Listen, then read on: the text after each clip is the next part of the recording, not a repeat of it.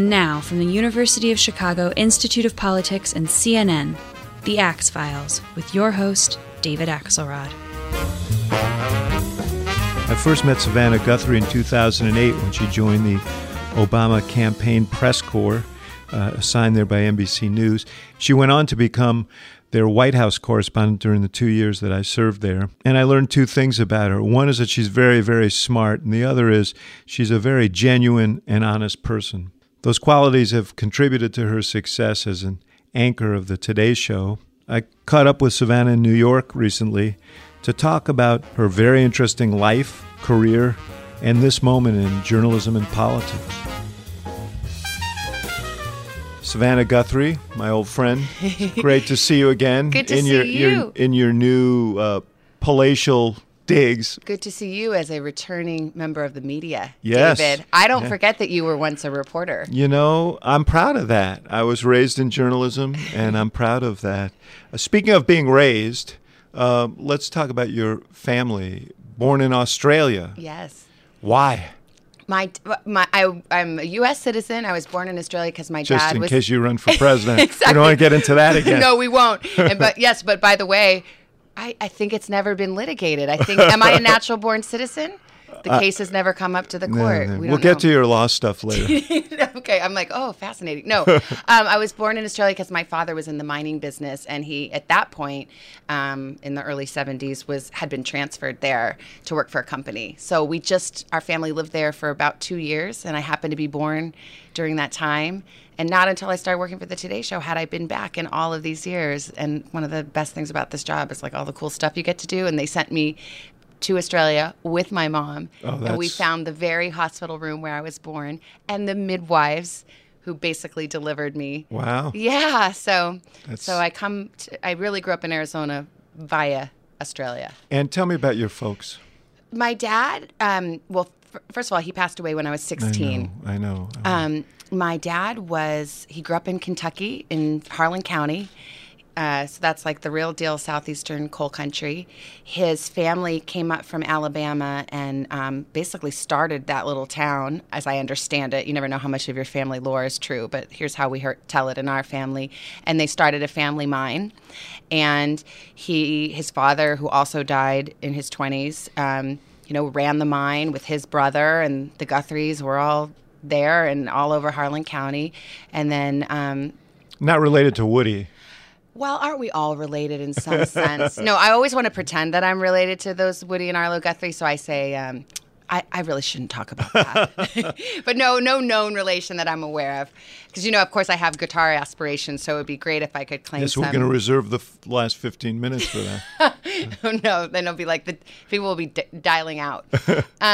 Anyway, so he grew up in coal country, and then he met my mom on a blind date at the University of Kentucky. She was a city girl. She grew up in northern Kentucky in Fort Wright, which is near Covington, which is right across the river from Cincinnati. What did her family, what's their story? Yeah, so her dad was actually a lawyer. And her mom was a homemaker. My grandma was the youngest of like 12 kids, Margaret Ann McDermott, good Catholics. And she grew up, like I said, in northern Kentucky, but almost like a suburb of Cincinnati, right across the river. And she went to the University of Kentucky for school, studied journalism. And they met on a blind date at a UK basketball game. And my mom, the other like big thing that mattered to my mom and ultimately to us too is she had an older brother who had Down syndrome, Uncle Pierce, and he was a big important figure in her life and my life too. How did that impact you? Well, we grew up with Uncle Pierce. He was like our favorite uncle, which we would guiltily say, like, sorry, Uncle Bud, you're not our favorite uncle. It's Uncle Pierce because he was such a delight, you know, and to little kids, like, we didn't think or know that there was anything different about him. But of course, as we got older, we saw that he was different. And I think it just was incredibly important because, first of all, as a kid, it's probably the first time I realized, how other people have struggles. It kind of like takes you outside yourself. Yeah. I can remember once they used to come to visit us a lot in Arizona when I was, in elementary school.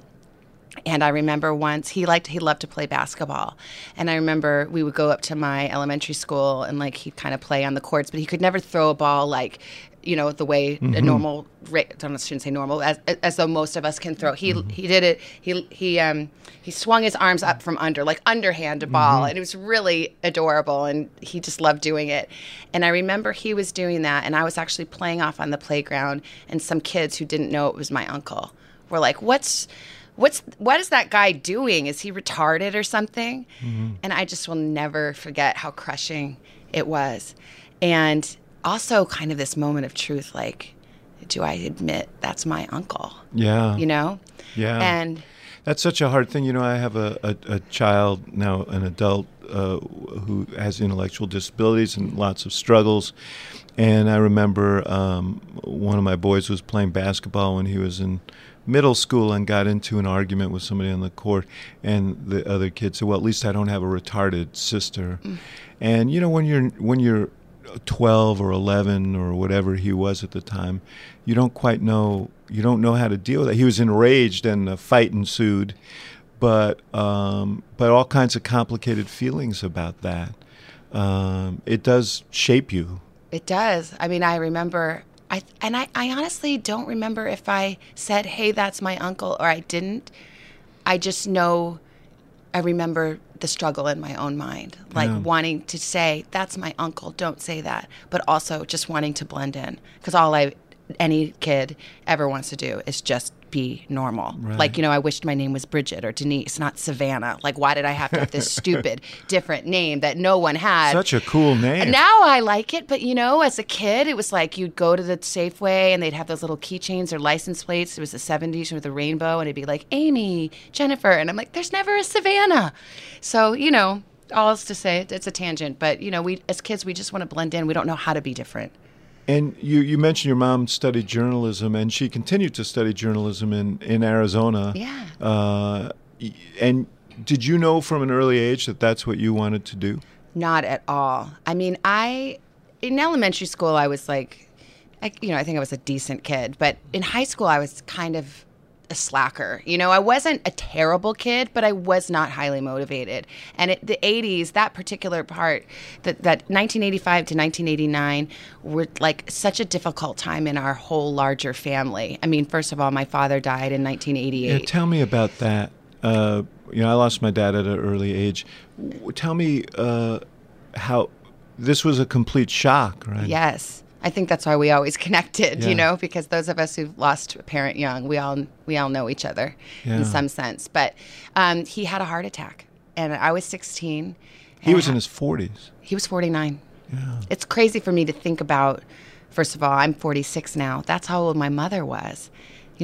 Which, when you're a kid, you're like, oh, well, she's in her 40s. Now I think that that's such a young age, and she had 3 kids, and she hadn't worked outside the home at all. She had been a stay-at-home. Even though she'd gotten her degree, Yes. she had always stayed at home. So I can't even imagine her terror at losing her husband and then having my oldest brother in college, my sister and I both in high school, and she's looking around going, what am I going to do?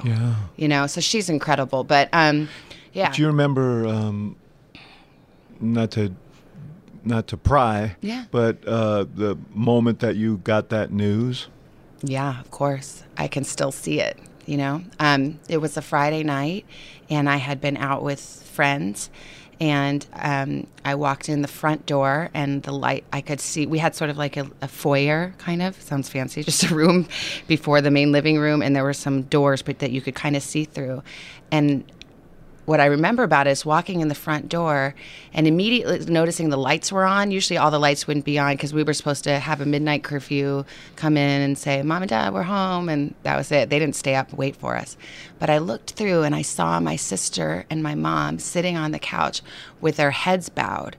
And I knew in that second something was wrong. It was like in the air, And to me, I can still see, I started to walk in, they started to walk forward to me, and I just knew something awful had happened. I mean, it just was like, and I started to say, no, no, no, no, no. And my mom just said it really fast, Dad died. And I mean, it makes me cry to think about it. I haven't talked about it in a long time. I just screamed. Yeah. I just screamed. It just was, what I really remember saying almost right away was, but we still need him. Yeah. Because when you're 16, you kind of think you're just about grown up. Yeah. You know, and you don't have that like compassion for yourself to say like, oh, you're just a kid. You still need your dad. You know, you think, I remember thinking like, I shouldn't be that upset because I had him almost till I was 18, and that's when you're adult. So like I was really only entitled to 18 years and I got 16. So, you know, and that's kind of how I was like, so you should be happy that you had those 16 years. But that was my first thought. We still need him. Yeah. You know, I just was talking about this with someone the other day who was asking me about it. And I said that was when I got the news that my dad had died, that was the line of demarcation between my childhood and my adulthood. Yeah. Because I was so, he was sort of the rock for me. And when he was gone, I said, okay, you're on your own now. My mom and I were sort of estranged. You obviously were close to your mom. How old were you when your dad died? 19. Yeah. And so, it's a strange time because you put all that on yourself like you're supposed to be grown up, because all teenagers think they're grown up. You know, they don't know that they're not, and they still need their parents, and they're always going to need their parents. Now you, and you've talked about this, that how faith was important to you in getting through that, and generally in your family. Tell me about that. Yeah, we had a very, I hate the word religion, although it was sort of religious. I mean, we had a very faithful household. You know, my parents, when they met, weren't religious at all. My dad, you know, he grew up in a place where they were all Protestants, and they had like, he would talk about like in Harlan County, you know, there were like Pentecostal churches where there were like the snake charmers and stuff. Like they'd pass the snake, and if the snake bit you, that meant like the devil was in you, and all kinds of like really wild stuff. That's rough. Yeah, from like the 30s and 40s. Yeah. So he had and he was like, he had some wild living. You know, my father was a drinker. He had gotten in like 10 car accidents before he was 25. I mean, he was a wild one. And then he met my mom. I think she thinks she kind of saved his life by calming him down. And my mom grew up Catholic, but she had really not, as a young person, was just kind of, she thought the Catholics were too rigid. Neither one of them were particularly religious. And the way she tells it is that when I was about 4 or 5 years old, or maybe a little younger, 3, my father looked at all of us. I was the youngest, and was like, do you think like we should get these kids in church or something? Like, shouldn't they believe in something? And so they found this church, and it was a Baptist church in Tucson, Arizona. And I remember very well my dad telling me the story of one time he was sitting there listening to the sermon, and it was one of those Baptist churches where they always, at the end of every service, there's like, they call it an invitation, where they say like, if you feel the Spirit talking to you, come forward and someone will pray with you.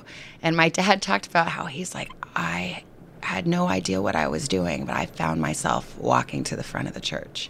And he had this like redemption experience, and you know, it didn't make him perfect after that at all. In fact, like one of the most defining attributes my father had was like this weighing awareness of his own sin and his own failings as a human. He also must have borne the scars of losing his own father in his 20s. Yeah, definitely. And his mom. I mean, there's just like, he's like a whole podcast in and of itself. But that changed so much for him, and then by extension, all of us.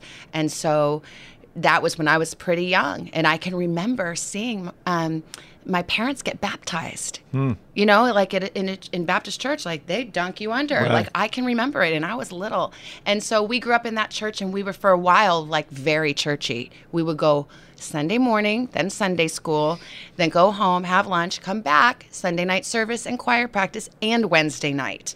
So, you know, everything was set up for me to like not ever want to go to church again, because that's just way too much church. Oh, sure. But we were, my sister always says God was the 6th member of our family. And I actually think that's very a nice way to put it, and a very truthful way to put it, and something I hope to emulate, because we all had a really abiding feeling of that God loved us, and that we were in a family with God. And I have had different and wavering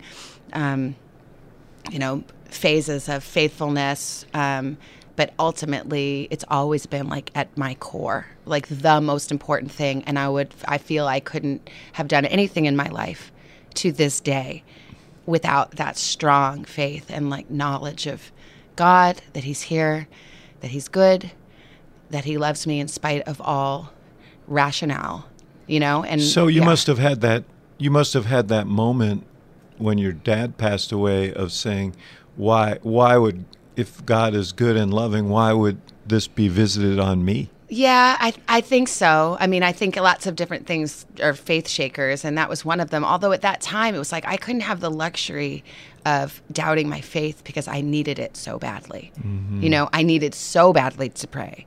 I needed so badly to turn to God because my mom, while being a solid rock, like did not have the emotional capacity, I think, at that time to really comfort us.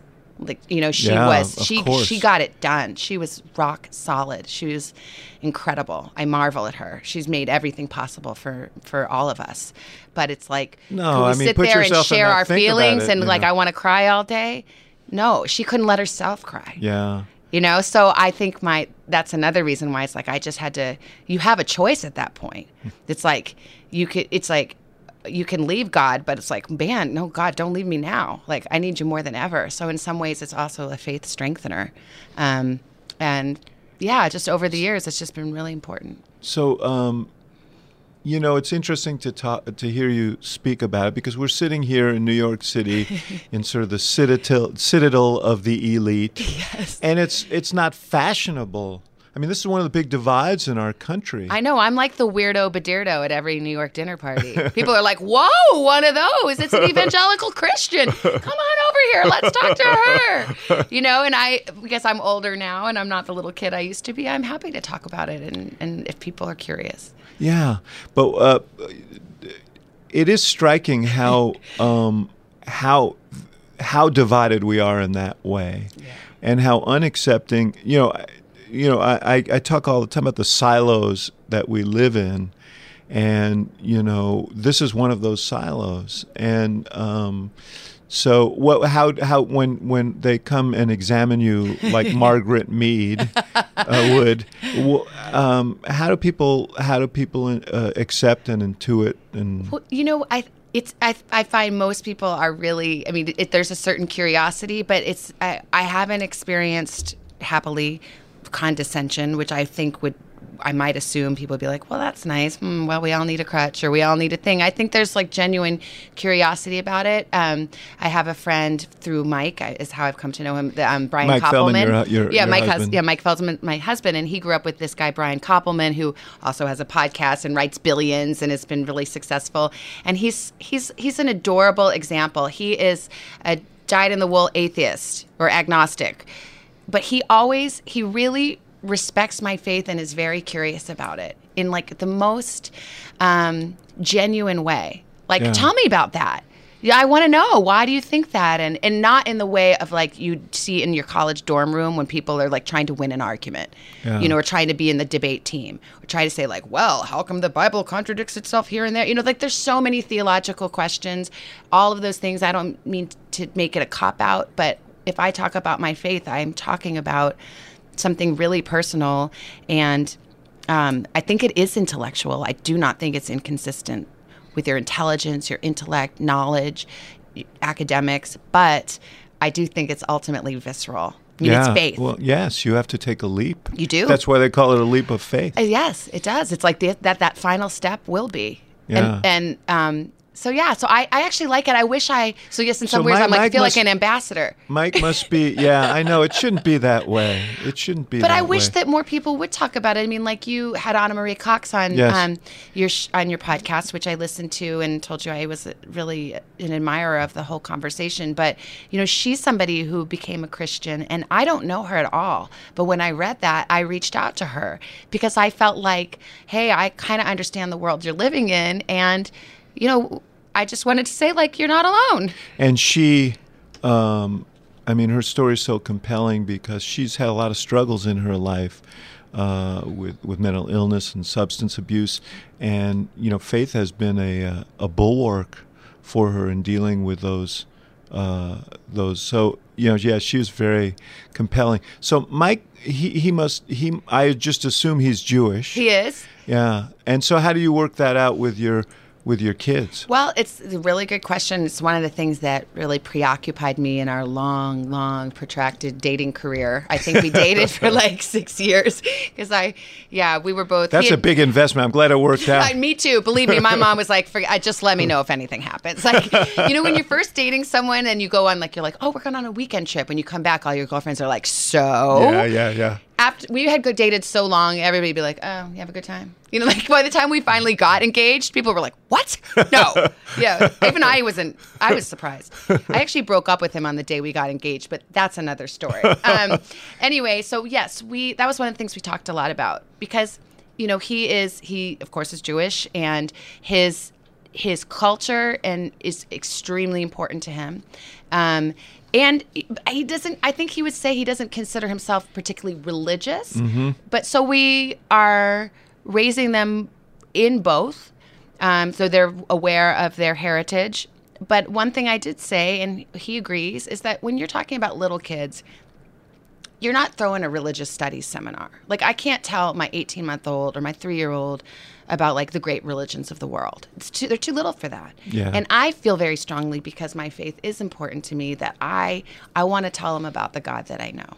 I want them to make friends with God because I know if I were to die too young, as my father did, I want them to have a friend to carry them through life as I did. I feel that responsibility. Not really. I think I'm like reasonably healthy, but I'm not unaware of the possibility. Mm-hmm. Of course, and I'm an older mom, and so I do think about that too. Like I didn't have my first baby till I was 41. Yeah. So basically, he agrees, and I'm kind of teaching them faith. They come to church with me every Sunday. It's hilarious when my daughter burst into Jesus Loves Me when we were celebrating Hanukkah one year, which was amazing. And Mike's parents are the best, and they were like, they were applauding that they just love their grandkids so much. And there will come a time, as there comes a time in any person's life, when it is theirs to choose who is God. Do I believe in God? Like what is going to be my relationship with God? Is there even a God? I want to raise kids who can have that conversation. Yeah, they'll have their own experience. But I don't believe God's afraid of our questions or our doubt. Mm-hmm. And that's the kind of children I hope to raise. But I'm going to teach them about Jesus. I'm going to teach them Jesus loves you, and then we'll see. I'll let him take it from there. We started down the road on journalism, and you went to the University of Arizona. What was it? Your mom's influence, or what caused you to head in that direction? Well, David, how do I put this? I really didn't have any options because I was a high school slacker. I had terrible grades. I never even thought about where I was going to. I read somewhere that you didn't have a date to the prom. That was. Well, I didn't really it was like one of those classic high school deals. Like, no one asked me to the prom, but I sort of was like, I had a job, and there was like a guy who was like a part-time construction worker, and I was like, do you want to go to the prom? He was like 19. I was probably 17. And then maybe we kind of went, but I don't think we ever went in. So yeah, I didn't have a date to the prom. Yeah. I was wondering, there's that Toby Keith song called How Do You Like Me Now? And I'm wondering if you think about all the people who didn't ask you to the prom, watching you on the Today Show and thinking, my God, I had no idea. Yeah, I don't know. Yeah, from my proof that high school losers can actually, it's better to not peak in high school. Don't you think? It's better to absolutely. Yeah. I mean, but I always had friends, thankfully, but I wasn't like particularly attractive or anything, and I don't think boys really liked me for a long time. Really, for a long time. I don't know. It's complicated. You know how high school is. I have a vague recollection. It was a while ago now. Me too. So you really didn't know what you wanted to do? Not at all. So I was kind of just like lazing through high school. I had a 2.5 GPA. I had 35 unexcused absences my last year in high school because I was always like ditching to go Cutting. smoke cigarettes all the time. Ridiculous. And my mom, my dad had just died. So I think my mom, it's like she knew, but she didn't know. She was just like, she was trying to survive. So she didn't have time to like ride herd on that. So I remember I took the SAT. I didn't study for it. I remember kind of being like, oh, the SAT's tomorrow. Yeah, I got to go take that test. So I did okay. And by the way, I loved the University of Arizona, but it was my school that I lived, that was in my town. And I didn't even live, we really couldn't afford to live in the dorms. My mom was like, look, I can pay for your school. I want you to, I'll do that, but you have to live at home. I can't pay for an apartment for you or your sister. So we lived at home. And that also was kind of good because we were trying to all be together and take care of her too. Yeah. My sister and I had this little pact all through college, and my mom never knew about it. If it's Friday night, one of us goes out, one stays with mom. Saturday night, one goes out. So we would just trade. Like, could I have Saturday night this weekend? So when you graduated, you got a job that lasted all of 10 days in Butte, Yes. in Butte, Montana. Yes, you did your research. On a TV at a TV station. Yes. Was it hard to leave your mom? Yes. Yeah. And it we should really explain was. in a minute why it lasted 10 days. It wasn't Yes. because of you, but No, yes, thankfully. Yes. I know. But yes, it was hard because I had lived at home all that time. I was very, very, very attached to my mom. I think we all responded in different ways to my dad passing, but my mom and my sister always kind of, they had more of a combative relationship. And I was like, I couldn't have hung on to my mom harder, almost to the point, like sometimes I think I would physically hug her too hard. Like she'd be like, Savannah, like you're almost like too much, and I kind of remember almost being like hurt by that a little bit. Like she just couldn't handle the amount of just how much I needed her. It was almost too much for her to bear. And so, but I don't mean to make myself sound like a basket case, but that's I think what was going on with me internally. So when it was time to leave, not only it was hard for me to leave my mom, I felt a lot of guilt about leaving her alone. sure. And the most important thing she ever did for me was she said, Savannah, if you can't leave me, then I didn't do my job right. Yeah. That's good parenting right there. It is, because ultimately it was sacrificial. Yeah. Because there's nothing she wouldn't have wanted more than just to have me hang around and be there and hang out with her and have a glass of wine with her and do, and be her best friend, which is I would have liked to be too if she had held on to me, if she had indicated at all, because I was scared to death to leave, go try to be a TV reporter and move to a place I'd never lived, let alone by myself, not knowing a soul. That and was she was like, loving. you go. That was a loving act. Yes. Yeah. And then you ended up coming home in 10 days. Hilariously. She drove me up. She helped me get myself all set. It was a one-man band job, shoot your own stuff, reporter, weekend anchor, Butte, Montana. It was an NBC station, owned by, that was the affiliate. Newsroom staff of 4, of which I was 1/4. And I moved all my stuff up there, started work. I had worked a few days, and then they called a staff meeting, which is hilarious because it was like 6 people. And they're like, we are closing the station. And I was shocked and devastated because I was like, it was just awful. Well, it's like charging up San Juan Hill and then rolling down again. Totally, because I was paid $12,000 a year. It was this sort of nothing job, but I was lucky to get it. I had been sending out tapes for 6 months and never hearing a word. I was thrilled to have that job. And now that was my big chance. And then also it was embarrassing to turn around and come right back home. And then also I'd kind of spent the money I had moving, going up there. So then I was like kind of, oh my goodness, now how am I going to get going again? And so it was hard in that moment, but I just came home, sent out a few more tapes, and by luck, I a month later got a job in Columbia, Missouri, which I consider my real first job in TV. And you had you went from there to Washington. Well, no, I went from there to Tucson. I went back to Tucson and I anchored and reported for Channel 4 in Tucson, for like 4 years or something. And then I had the big, should I go to law school? Then that was my moment when I decided to leave TV and go to law school. And why did you do that? I mean, you admitted to being a high school slacker. Yes. And you decide, I've got this TV career and I'm going to law school. Yes. Well, I should give the update to the Slacker. Around halfway through college, I suddenly something clicked for me. I think it was taking journalism classes and being excited about that and getting some encouragement from professors and feeling like, wait, who'd say, you're a good writer, and, it's like sometimes that's just all it takes. Someone saying like, you're kind of good at that. Yeah. And you're like, I want to keep doing that. You're just going to keep trying and trying. And that happened to me. Why, by the way, did you choose broadcast journalism? Well, that's funny. I wanted to be a print reporter. In fact, my journalism degree was 100% print. I had a bunch of old journalism professors who really turned their nose up at broadcast. They did not consider those real reporters at all. As I'm As sure an old you print were, guy, yes. you were. I can see it in your eye. Yes, but in retrospect, I think you probably made the right decision. I guess so. But my big dream then was to be a reporter or a writer for Newsweek or Time. I loved the way those long form pieces were written, and I really aspired to write like that. But I had to get a job, and I ended up finding a part-time job at the TV station, the PBS station at the University of Arizona. So I worked there 3 years. So I kind of started learning about TV.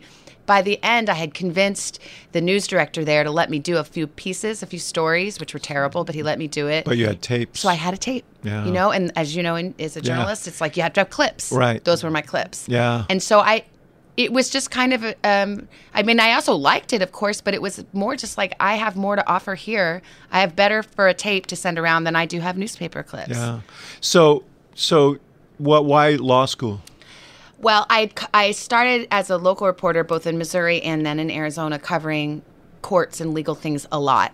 And I started to really like it. I'm embarrassed to say this, but it was around the time of the OJ trial, and I was obsessed with court TV and obsessed. You weren't the only one. I know. And so I was really into just learning about legal things, and so that was part of it. And then I was also kind of just tired of local news. I was tired of running around. This cat fell out of a tree, or you just get kind of cynical. You know how lots of us reporters are always complaining, and we think this or that is a drag. So I think I was a little kind of had a bad attitude in a way. I was just getting kind of over it. There was that, and then the fourth thing was I knew it was really time for me to try to get a job in a bigger market. And if I'm honest with myself, I really think I wasn't sure I was good enough, and I couldn't bear the idea of sending tapes around and getting rejected. I just was like, ugh. I just knew, because my hair never looked right. I just didn't. I have the same problem. See, hair is very important in our business. But I have some really funny stories about that. But I just thought I'll never get one of those big jobs, and so I decided as kind of a safety, I'll take that LSAT.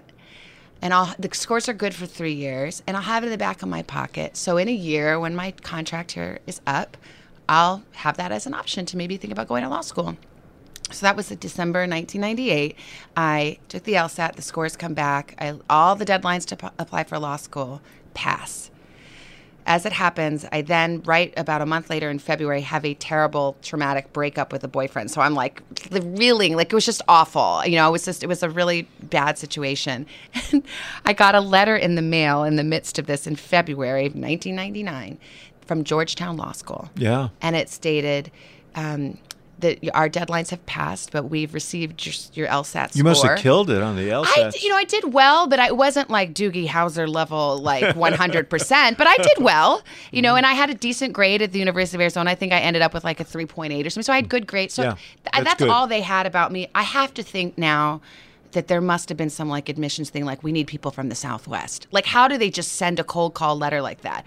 Or, back to the faith discussion, I don't know. The letter came and it said, we'll extend the deadline to March 1st and invite you to apply. And I felt like, okay, that's a sign from the universe to pluck me out of my misery here. And I cobbled together an application in 2 weeks, got the recommendations, all that stuff, sent it off. And in mid-March, I got a letter from Georgetown. You're accepted. And you crushed it there. Well, that's the crazy thing. I had no idea. I was terrified to go. I decided to go. I left my job. My folks let me out of the contract. Actually, this is like one of my favorite stories to tell because I hope it helps people who might be listening. I was still hemming and hawing about like, should I go to law school? Should I not? But then maybe I'll never get back into TV. And I don't know if I want, I might have dreams at TV. I was just hemming and hawing for myself. And I asked a guy who had worked in local news, but he was kind of an adjunct professor and I had taken his class. And I said, I gave him all the particulars on the one hand, on the other hand. And he looked at me and he said, Savannah, think big. And I don't know why, because it's such a bumper sticker, but what I realized he was saying to me is, think big for yourself.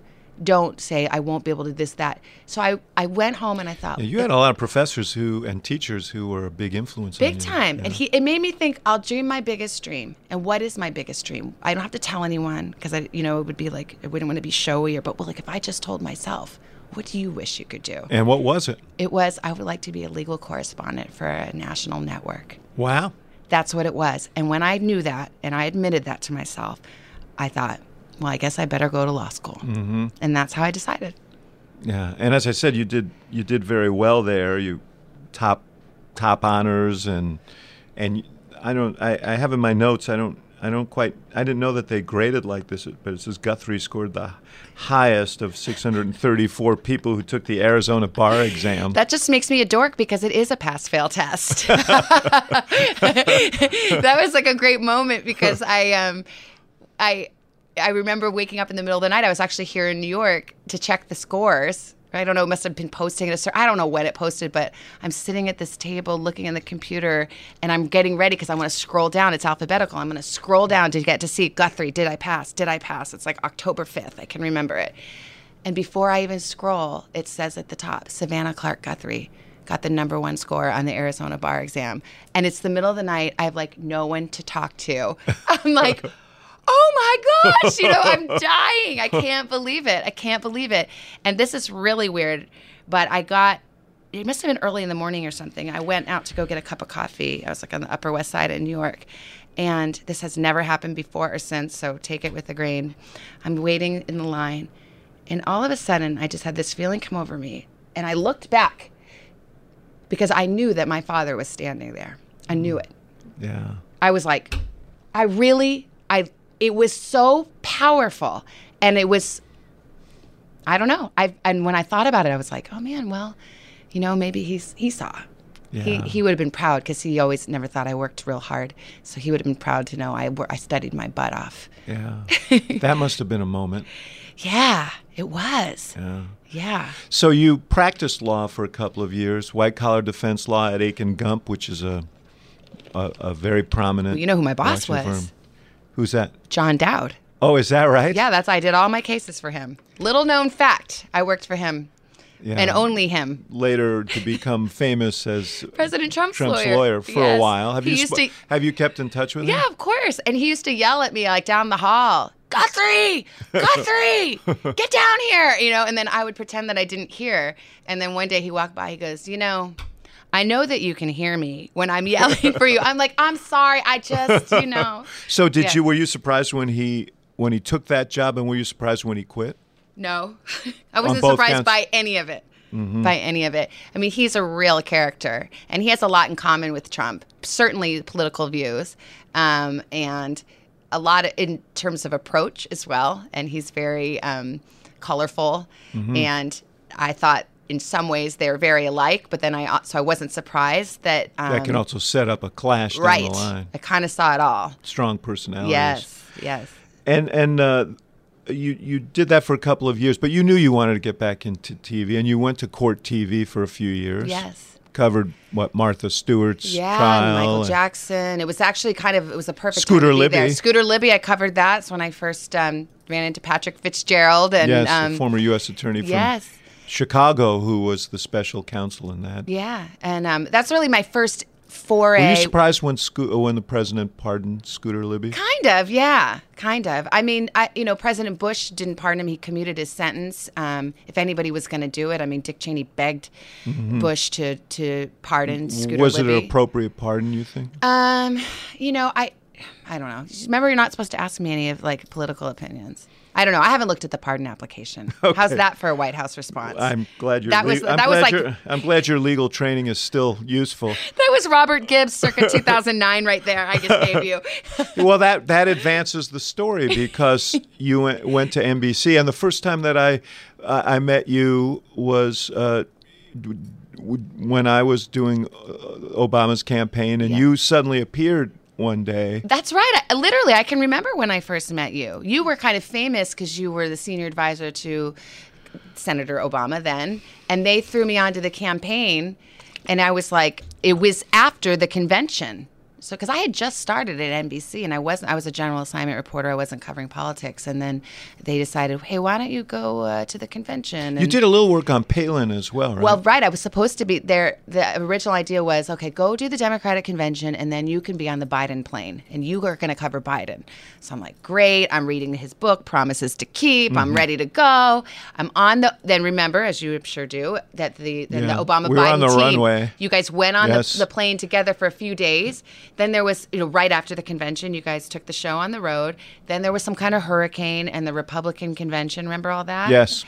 And then Palin got picked. And I'll never forget it. We were down at the Fairmont in Chicago on Tuesday night of the Republican convention, and I got a call. I was with, I just met Athena and some of the, those Jeff Zeleny and all those guys. Like, I'm ready to become buddies with them, and we're going to watch the convention. And I get a call from my boss, you need to be in Wasilla, Alaska by prime time tomorrow night. I'm like, what? My head's exploding. And then I was on the Palin plane the rest of the time. So I never saw you again. Yes. Well, we reunited. But Palin, just a word on her. What were your impressions? Well, it's interesting because we were on the plane, but there was so little interaction with her. And I wouldn't blame that on her. I think she wasn't one to come back of the plane and chit chat. When she first started, she was like this big sensation. Yeah. Then, of course, I was there in Alaska when the Katie Couric interview happened. Which was a disaster for her. So I really didn't have a ton of interaction with her, even though I was on her plane, which my mom always, ever the sensible one, was like, I don't understand why you're following her around the country if you never speak to her. I'm like, good point, question, Mom. yes. I know. She should have written a strong note to the campaign about that.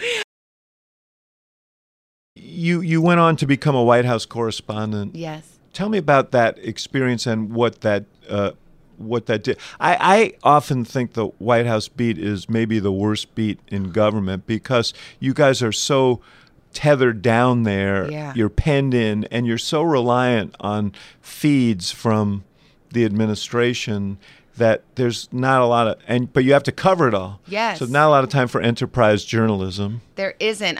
It's a certain. Of course, we didn't leak quite the way this White House unfortunately, you didn't. Darn you. Not for lack of trying. Not for lack of trying. The whole experience of covering the White House was like getting another graduate degree because I had never really covered politics, but I had to show up.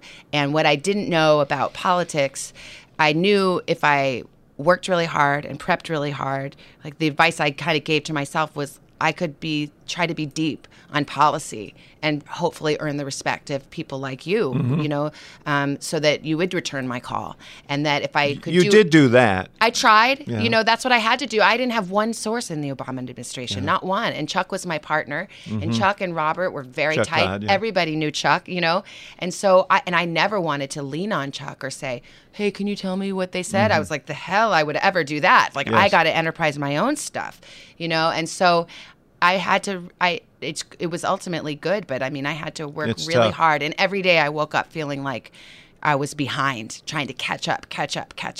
But I loved it. It's the most challenging job there is. I still think it's the hardest job in a lot of ways. Yeah. I don't want to denigrate it's an incredible thing to be at the sort of apex of power, but as a journalist, I was a City Hall bureau chief, and when you're tied to a building, and particularly that building because everything's so locked down, Yeah, it's a certain kind of journalism. It's like not the thing that I wanted to do in college when I wanted to be a news reporter and write some like mellifluous story about like, I don't know, like migrant birds and South Africa or whatever. Like, first time anybody's used the word mellifluous on this podcast. Well, and by the way, 250 podcasts or something in 240 some podcasts. I almost didn't stick the landing. It's very hard. There's a reason people don't say it. They write it. They don't say it. That's why you're a big time network talent. So you and Chuck did a show on MSNBC, Yes. the Daily Rundown, I think it was called. Yes, we did. And that by the way, during that show, isn't that when you first encountered Donald Trump as a subject? I think you kind of grilled him on Roe versus Wade, which seemed to be unfamiliar turf for him. I did, but I can't believe you remember that. Nobody remembers that. Whoever your researchers are on this show, let's talk about a job. Big shout out to them. Yeah, yes. Seriously. But no, I did, because actually I remember I was still at the White House, and we would talk to Trump. Would sometimes call us because, he was sort of flirting with a run. This is 2011. He would call Chuck and I after the show and be kind of mad that, not really me so much, because I not really wanted to offer an opinion, hopefully, but now, Chuck did he call as himself or John Barron or John Miller? As himself, and say, could be kind of mad that we'd been dismissive or whatever. And sometimes, like, his office, and maybe even Michael Cohen, maybe not, I don't know, somebody from the office, I remember once sending me Apprentice ratings. And I thought, I thought it was the funniest thing. I'm like, why are you sending TV ratings as like evidence of political viability? Cut to, now we're in 2018, who would have ever thought? But yes, I did sit down with him. I did an interview with him, and I had no idea. He was somebody else at the Today Show was supposed to do it, and Jim Bell, who was the EP then, called me right after the Daily Rundown. I was in Washington. It was 10 a.m., and he's like, can you come to New York and interview Donald Trump this afternoon? And I was like, what? What about? Yeah, okay. So I jumped on a plane, scribbled down a bunch of questions. It was just like, okay, I'll just ask him everything. And yeah, we had a whole... But you asked him about the right to privacy relative to abortion, which is sort of at the center of Roe versus Wade, and he was... Yeah, so it was interesting. The reason I was asking was because he was a somewhat recent convert to from pro-choice to pro-life. Yes, exactly. And so I was kind of trying to probe, like, how genuine are those beliefs, or is this something that was politically expedient because now you're a Republican? And so I wanted to see if he kind of knew where the hot buttons were. So I asked if there's a right to privacy in the Constitution. He said, yeah, I would say there is. And then he said, why do you ask? And then it was kind of funny because I in that moment, I'm like, well, I don't want to give away the answer, but I don't want to be like I'm trying to play tricks or something. So I said, well, I just gave a hint. I said, I just wondered how that squares with your pro-life position. Yeah, and he said, so that's a pretty strange way of getting to Yeah, pro-life. He's like, I don't know what has one has to do with the other. Yeah. And then I finally told him, well, the right to privacy is very controversial. It's the underpinning of the decision in Roe versus Wade. He was like, oh. And then this, I can't remember. I wish I had that. I never put this on TV, which I think shows that I'm like, I don't know. I probably should have. I wish I still had it. But he said something like, well, I don't know what you're talking about, and I don't think you know what you're talking about either. Yeah. Well, that's a very Trumpian exchange. Yes, but I didn't put that where he insulted me. I didn't put that. And I didn't say, well, I went to Georgetown Law School. Yeah, and finished first on my bar exam in Arizona. I just left it all on the cutting room floor. And then you got promoted to the Today Show. Yes. I remember this day. I happened to be here in July of 2012, the day after you were announced as replacing Ann Curry. Yeah. And I remember I was so, as a friend, I was proud of you, and I saw you, and you said to me, this is really, really a hard day because of all of the kind of drama around Ann Curry leaving, and this sense that you were usurping her chair. I didn't want that. Yeah. You said that. You said, this isn't the way I wanted this job. Yeah. It was really hard. I mean, that was definitely, it was just so complicated. I was really thrown into that situation. I think my bosses were trying to protect me by telling me nothing, literally nothing about what was going on. I was the anchor of the 9 o'clock and the legal correspondent. And so I was kind of connected, I was part of the Today Show, but I was sort of like off in my own little happy land. And, I just felt all of it. I just could see right away how fraught everything was, and Anne was a friend. We got ready together every day, and so, like I felt terrible about that. And then I also felt, frankly, scared and worried for myself because I thought, I'm like the transitional figure that's going to be gone in 6 months. That was the kind of storyline then was like, will viewers view you as the young woman who pushed? Because this is the weird thing about these morning shows. I guess any show is it's a casting, and there are dynamics, and people look at you as a family, which is something that NBC has promoted, and other shows promote the same thing. So here now there's a breakup in the family. Yeah, and viewers, they feel connected to us, and we feel connected to them, and it is like a strange thing because morning shows, it's like you're kind of, in essence, you're spending your morning together. So people do feel, and I want them. Well, I think we want them to feel that way. I feel that way about them. Like we're all just in this together. So it's like was so hard for them, the viewer, and then it was hard for everyone here, and it's just complicated. And and then I was just sad about everything and scared. And of course, it's like you want to say like, oh my gosh, like this is amazing. This is like the dream of a lifetime. But it didn't feel that way at all because I really didn't. I was pretty sure it probably wasn't going to work out that well for me. I kind of felt like, you know what? I even said to my then boss at the time, I said, why don't you just have me fill in for 6 months? You don't have to give me the job. You could just, because I was like, well, then maybe people will know. And then if they make a change, it won't like ruin. I thought like, oh my gosh, and then it'll be a career ender. And I was so happy at the 9 o'clock. Like I felt like I worked all this way to get here. And now it's going to go back to zero. And you don't have to do that, it'll be okay, but I'll be happy to fill in. But, in the end, thankfully it worked out, and I've loved all my years here. It worked out, but then there was this other trauma, which is the Matt Lauer story. Yeah. We're sitting here in your office. You still have photos of yourself and Matt. That was my first day. That picture back there, that's the very first day. And so you obviously were close. You worked well together. Were you stunned? Yes. When the hammer fell on him for improprieties that involved women? I really was. I was stunned and I was heartbroken. And, in a lot of ways, I still am. And you keep in touch with him? I try. Yeah, I do try, it's just like this is such a strange time in our society. And it's like I don't have any great answers. And of course, whenever you talk about any of this stuff, you tiptoe all around it because I don't want to like offend anyone or say the wrong thing.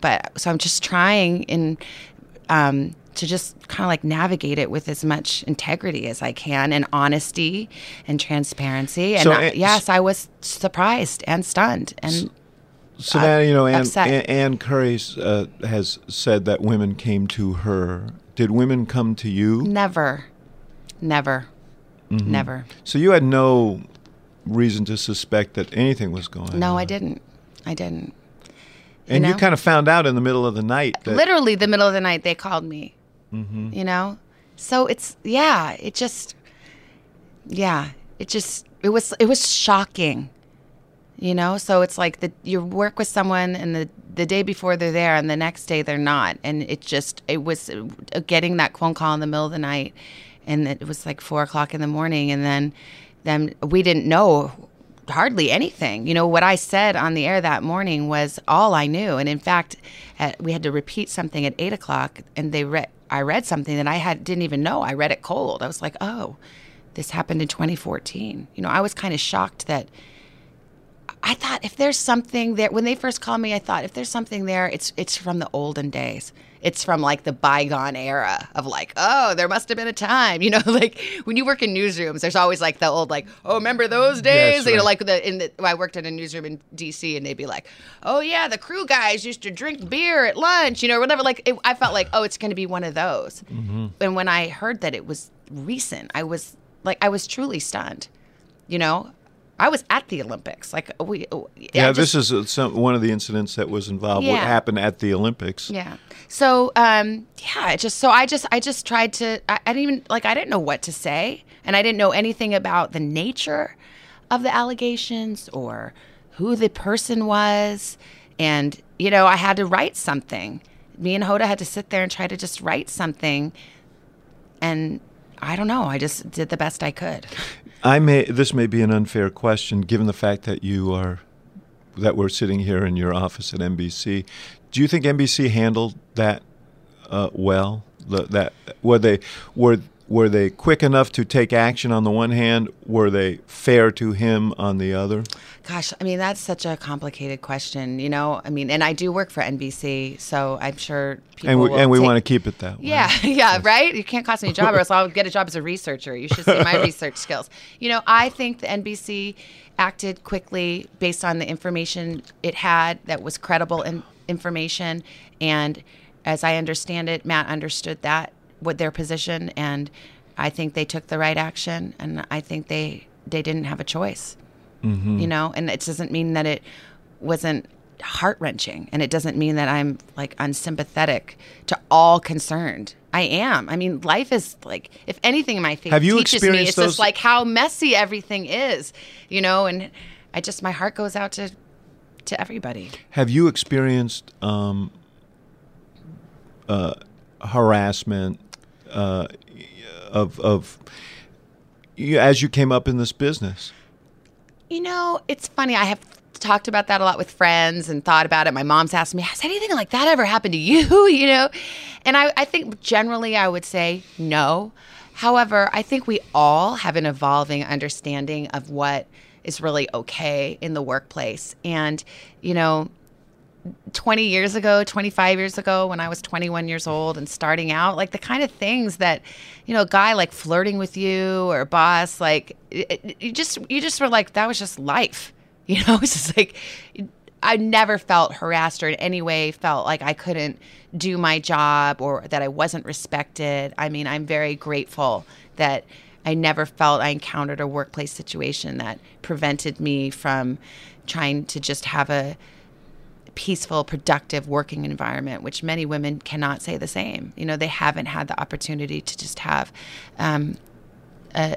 I keep saying the word peaceful, but just a work environment where they could just do their jobs. But certainly, like if I really racked my brain and thought about it, yeah, I'm sure there have been moments over the years, but happily, nothing that rose to the level where it would stick out in my mind. What do you make of the whole Me Too movement that's grown here? I am supportive of women coming forward, telling their stories. I hope that I want, it's like everything in our society right now is, now it sounds like a cliche, but it's so tribalistic, and I think everybody's in their corners, and some things are really black and white, it's like Harvey Weinstein. I mean, that is just, I know he's innocent until proven guilty, but the allegations there are incredibly disturbing. Yeah. By the way, that was a story. Ronan Farrow just picked up a Pulitzer Prize yesterday for that. He was working on that story here, and why didn't they run that story? I don't have any more insight into it than what I think NBC has said publicly, but my understanding is that NBC felt at the moment that, I guess some critical moment where the decision had to be made, I don't know the details, the NBC felt that what he had at that moment did not meet its broadcast standards. I don't know what it was. I really don't know what went into that decision, Could also be that Weinstein was he was a powerful figure in entertainment. Yeah, I know, and I know people kind of say that. I think NBC takes on powerful people.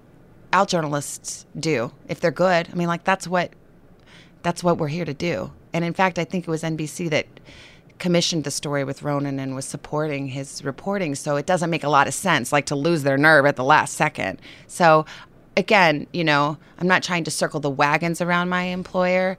I still have free speech, so I could say what I think, but I certainly don't even feel I have the sufficient information to even make a judgment call. Like, do I know? I don't know what they were looking at.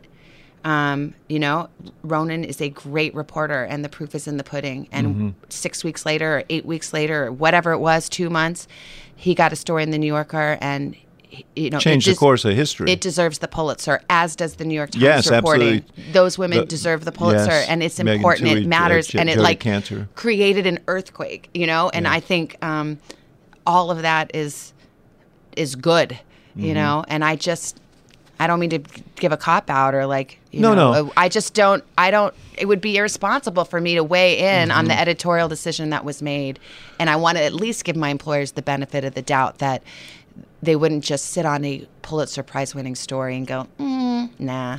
You said earlier you made a reference to hair, and it made me think about the different standards that are applied to women and men in broadcast journalism, because people have to, people watch and everything is judged and so on. And do you think women and men are judged by the same standard?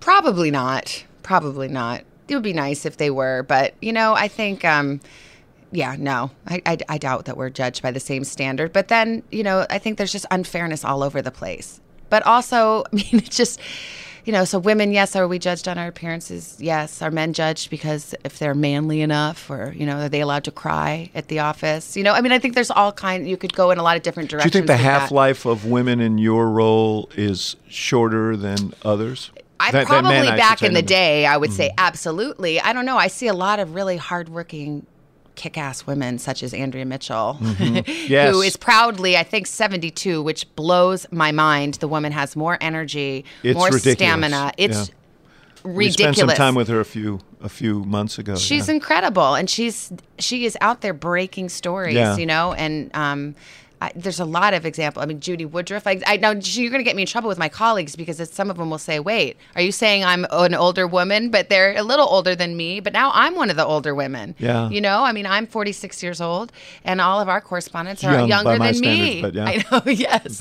But now I'm middle-aged. So, I kind of think, I feel there's been so much progress in that regard. I really do. Well, let me just say this as a friend. I so appreciate you, and I appreciate your openness. And I think one of the reasons why you're so successful is not just that you're bright and talented, but that you're real and you're authentic, and people read that and they appreciate it, and I sure do. Thank you. So it's great to be with you. Thank you. I'm so proud of you, my fellow member of the media. Yes, thank you. Remember when you used to complain about the media? Yes, I know. That's all in the past now.